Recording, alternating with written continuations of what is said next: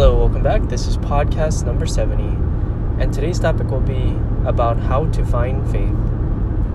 So when it comes to faith in something that has no merit or value, or real value at the present moment, this can be very troublesome to many of us. Let's just say you have a kid or a son that you really want to believe in but has nothing to show for it. Well, I would simply look back and look at the fundamentals or the base foundation of that person. If you look at the base foundation, which is, are they holding themselves accountable, or are they blaming things for the things that they've done?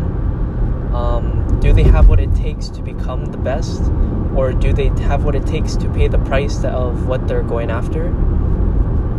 And always making sure that they're in reality.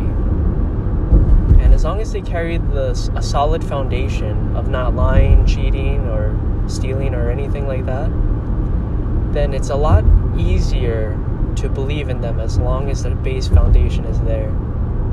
Because it's very easy to stack on power onto a strong foundation, or stack, more skills or whatever. Those are all external, those are all extras. But the key is to make sure that they have a solid foundation in whatever it is. People, things, whatever, companies.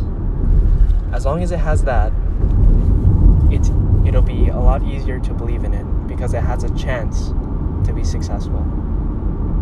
Anyway, hope you guys learned something from this talk and have a great day.